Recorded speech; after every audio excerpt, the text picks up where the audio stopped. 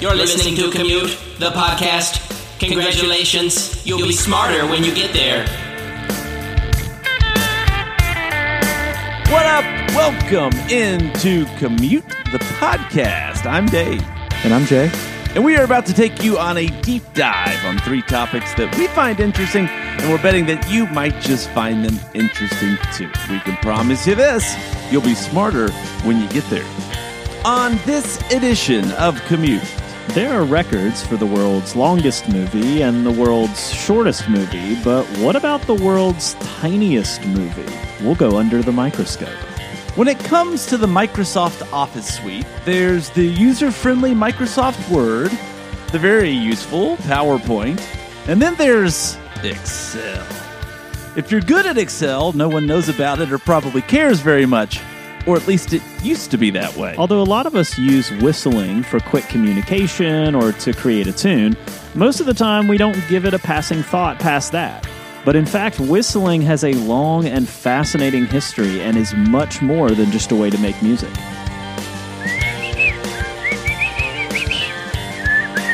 It sounds like you've been smoking some cigarettes before you did that. I'll say it just in case. All of that on this edition of Commute. Let's get it. So Dave, in the world of social media, we know a lot of the content that you see is driven by algorithms. So, for example, you like a post about football and all of a sudden you're seeing posts about football. But sometimes this can lead us to some whirlpools that we might get caught in the algorithm. So I know for me, for example, a few years ago, I watched a couple videos for about 15 minutes of people making tiny food. Okay, and it's exactly what it sounds like. Tiny fire, tiny frying pan, little piece of meat, like little pasta. Like you watch this stuff? I mean, how could I turn away? I only watched it for about 10 or 15 minutes because I was just captivated by it. And so they're making these teeny tiny little dishes, full dishes. All right, but they're teeny tiny. And so from then on out, though, for like at least a year, like the social media was just convinced that I wanted to keep watching it. So every time I would get like a sponsored post or like I'd click on "you may like this content," it was like, "Oh, you want more of this, don't you? You want more tiny food? We know you'll eat this up." Like it's just like shoving it in my face. So have you ever gotten caught up in an algorithm stream before that you didn't necessarily want to be in? I'm rarely speechless. I don't really even know who you are anymore. I'm going to send you one tonight and you'll get it. You're not going to get it until you see it. Well, recently, for some reason, I've been in this weird Taylor Swift algorithm. She's on tour right now, and I watched like one video of her performing, and now I get flooded with it's constant. And it'll be like, Taylor Swift did this secret thing. Taylor Swift wore this shirt. I mean, it's that's all I see is Taylor Swift content. Yeah, it reminds me of like when you meet somebody who's like a little much that you don't know super well, and then you tell them that you like one thing, and that's all they talk about every time they see you. Like that's the algorithm. It's annoying at some point. Well, Dave, today we're going to be talking about the world's tiniest movie. And yes, you heard that right. The movie's so small, you can't even see it with your naked eye. So what is the world's tiniest movie? Well, it's a short film created by scientists at IBM using a technique called stop-motion animation. But here's the catch, Dave. The movie is made up of individual frames that are only a few nanometers in size, which is smaller than a single cell. The movie called A Boy and His Atom was made in 2013 by a team of researchers led by IBM scientist Andreas Heinrich. In the movie, you see a tiny boy made up of individual atoms who plays with a single atom that's been transformed into a ball. The movie runs for just under 2 minutes, but contains over 200 individual frames. And yes, you can watch it on YouTube if you're interested. So why did the researchers at IBM decide to make such a tiny movie? Well, it was actually a bit of a publicity stunt. They wanted to demonstrate their ability to manipulate individual atoms and molecules, which is a technique that's becoming increasingly important in the field of nanotechnology. But the world's tiniest movie also has a deeper significance. It's a reminder on some level of just how far we've come in our ability to manipulate and understand matter at an atomic scale. It's also a testament to the creativity and ingenuity of scientists who are constantly pushing the boundaries of what's possible. The making of the movie was a complex and time-consuming process. First, the researchers used a microscope to carefully move individual carbon monoxide molecules around on a copper surface. They did this using a special kind of instrument called a scanning tunneling microscope, which allows them to see and manipulate individual atoms. Once the atoms were in place, the researchers took high-resolution images of them using the same microscope. These images were then compiled into a series of frames, which were then edited together to create the final movie. The result is a stunning achievement of science and art. The movie is not only visually interesting, but it's also kind of emotional. I was getting weirdly emotional watching it for some reason. The tiny boy in the movie just kind of manages to convey this sense of joy and wonder, even though he's made up of just a handful of atoms, which is kind of what makes it interesting in the first place. The World's Tiniest Movie has captured the public's imagination since it was first released. It's been featured in news stories around the world and has won several awards for its creative and technical achievement. But perhaps, Dave, what's most endearing about this movie is its sense of playfulness. Watching a tiny boy play with a single atom is a reminder that science doesn't always have to be serious or intimidating. It can be kind of fun and interesting. And in a world where we're constantly bombarded with news about the latest technological breakthroughs, The World's Tiniest Movie is a reminder that science can be beautiful too. It's a testament to the power of human curiosity and creativity, and a celebration of the endless possibilities of the world around us. So I was listening, I promise, but I was also watching somebody make a tiny cake. Not bad. Yeah, okay, so be careful about watching it on social media because you'll get into what I got into. I'm probably not going to watch it. I might watch one more. Okay, don't knock it. Tons. Don't knock it till you try it. Don't knock it till you watch them bake a tiny lasagna or something. Ooh, here's tiny McDonald's. They got little fries.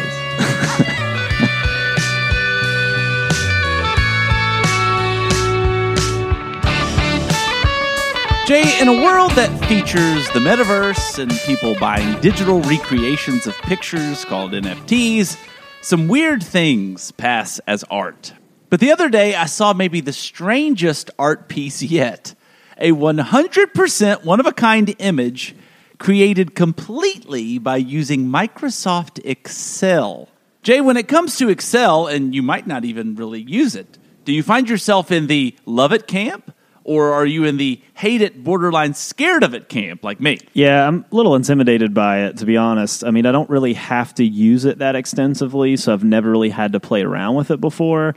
So anytime I have had to use it, it's been really frustrating because you don't know any of the codes and you don't know any of the secret hacks, which people know who use it a lot. Yeah. Then I don't have to use it for 4 more years, so it doesn't really matter. I'm in my mid-30s and have had professional jobs now for a long time, and I've probably only been asked to use it 3 times, and all 3 times I've passed it off to someone else.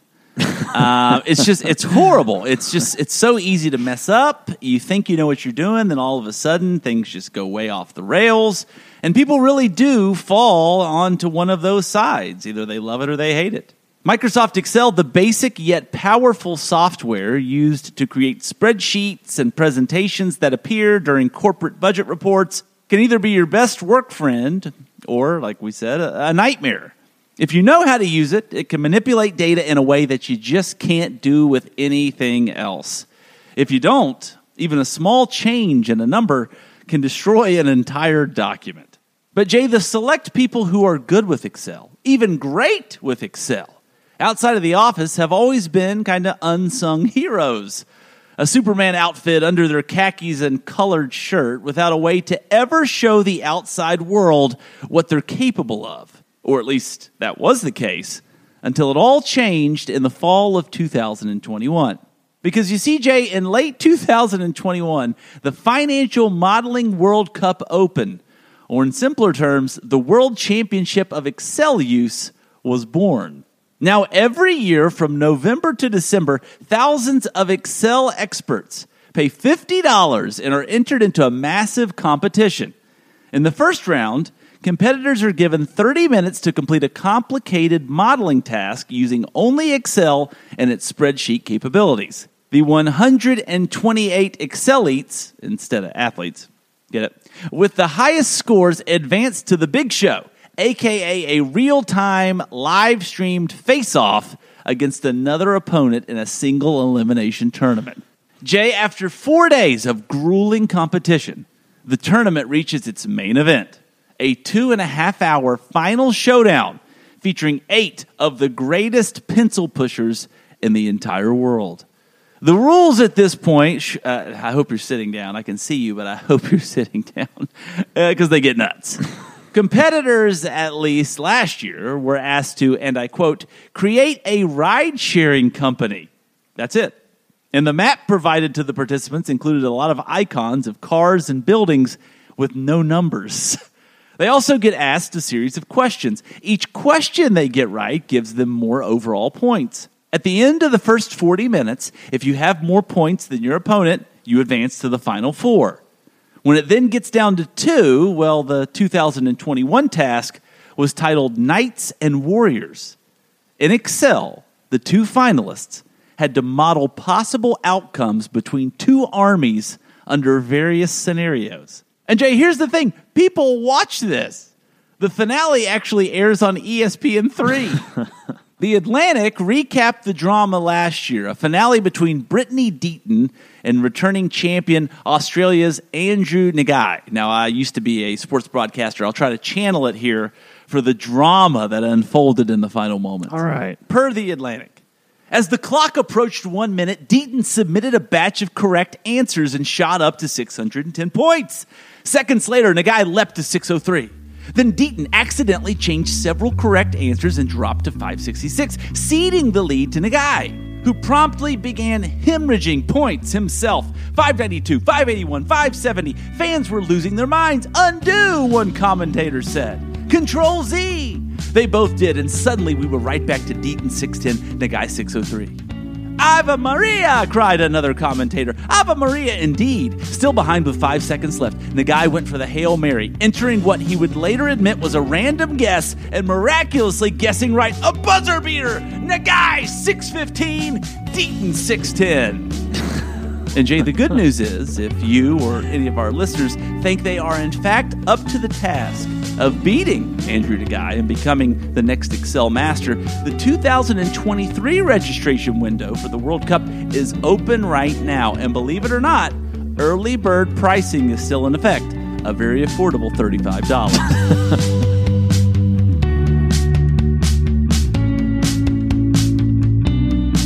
So, Dave, when it comes to whistling, it's something I never really got down very well. I was a kid who kind of like sucked air in to whistle instead of blowing it out to whistle, and then just never corrected it. So, you know, as an adult, I feel like it's too late for me to learn how to whistle. Are you kind of in a similar boat, or do you think that you're a pretty good whistler? I'm a decent whistler. It's just not very loud. I never learned how to do that thing where you put your fingers in your mouth and whistle really loud like you're trying to get some kids to come in for dinner, like you live out on a farm. It's got to be like a YouTube tutorial or something. It has to be. This is my max volume. It's too airy. You know? Yeah, it sounds like a draft like coming through the house or like the old home or something. Or it's like you're missing a tooth and you're breathing. Yeah, exactly. Yeah. Well, Dave, whistling is a lot more than just a way to sing a song. I mean, for centuries across the world, whistling has been used as a language in various cultures. In some places, it was used to communicate over long distances, especially in areas with rugged terrain, where traditional forms of communication, like shouting or yelling, wouldn't work. In others, it was used as a secret code between members of a group or community. But one of the most compelling examples of whistling as a language, to me, comes from the Canary Islands, where a unique whistling language called Cibo Gomero has been used for centuries. Cibo Gomero was developed by the indigenous Guanches people as a way to communicate over long distances, and Dave, it's still in use today. Cibo Gomero is a highly complex language with different whistles representing different words or phrases. For example, a simple 2-note whistle might mean "come here," while a longer, more complex sequence of notes might convey a message like "the goats are in the field." Because the language is so complex, it takes years of practice to become fluent in it.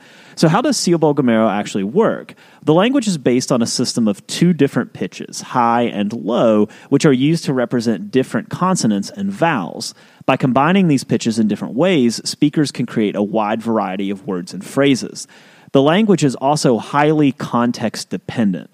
In other words, the meaning of a particular whistle can vary depending on the situation and the other whistles that come before and after it.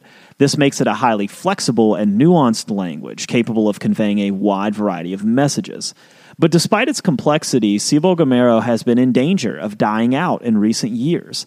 As communication technology has advanced, people have become more reliant on things like cell phones and radios to stay connected over long distances.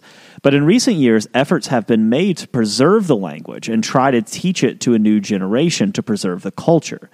Whistling also has a number of other benefits too, Dave, beyond its use as a language. For example, some studies have actually shown that whistling can help reduce stress and anxiety, improve lung function, and even boost your cognitive function. So the next time, Dave, you find yourself whistling a tune, remember that you're participating not only in a centuries-old tradition that has been used for everything from communication to relaxation, but who knows, you may even be inspired to learn a new whistling language like Cibo Gomero and communicate with people in a whole new way. So just like with Excel, when you said human beings are capable of doing some, I'm paraphrasing here, learning some dumb skills, you got to throw Sean Lomax into that discussion. So Sean Lomax, you may not have heard of him, but he is considered to be the world's greatest whistler. So he was a 3-time winner at the International Whistlers Convention. Actually, so good at whistling, he quit his day job in 2005 to join and tour with Cirque du Soleil. So Mr. Lomax, he's actually been described as part bird, part angel. I feel like you're just like spinning a narrative, like this isn't even real. Whistling. Like at the end, you're going to be like, "Yeah, and I made all of it up." Wasn't that funny? No. And he actually has albums. He in 2004 released he does. He released the jazz album "Whistling This Christmas." So just to be clear, like this is real. Yes, and actually I was wrong. He's part bird, part angel, and part violin is how he's been described. That's the American dream right there. Be able to quit your day job to just be a professional whistler. The whistling convention. Give me a break. How annoying would it be to have to go to the whistling convention? Just like people constantly whistling all the time, like as loud as possible. He lost. He would have been a 4-time champion, but he lost one year because he did Beethoven's 5th Symphony, and he went too long. So I'm sure it was incredible. Probably moved most of the judges to tears, but he went over the time limit. So yeah, well, can't win them all. You gotta make some room for the next generation of professional whistlers. And that's it. Thanks for listening. Don't forget to rate, subscribe, and review Commute on Apple Podcasts, Spotify, or on your favorite podcast network. We're on social. Check us out on Facebook, Twitter, and Instagram. And you can always say what up at our website, commutethepodcast.com. Music for Commute is provided by my main man, Jason Sammons. For Jay Sisson, I'm Dave Trump. We'll see you next week. So you say you can't whistle, but let me hear you try to whistle. So it's kind of loud, but I'm not blowing the air out though, which is like you do look really weird doing that. So you're sucking air in. So I'm making but if I try to blow air out, the sound never comes out. It's just like air. You got some weird issues. You're watching people cook tiny food. You're sucking it in to whistle. I know you're trying to shame me about the tiny food, but I'm telling you, if you just spent just a second, you'd be like, where did 45 minutes just go? Sean Lomax you'd make him sick whistling the way you do.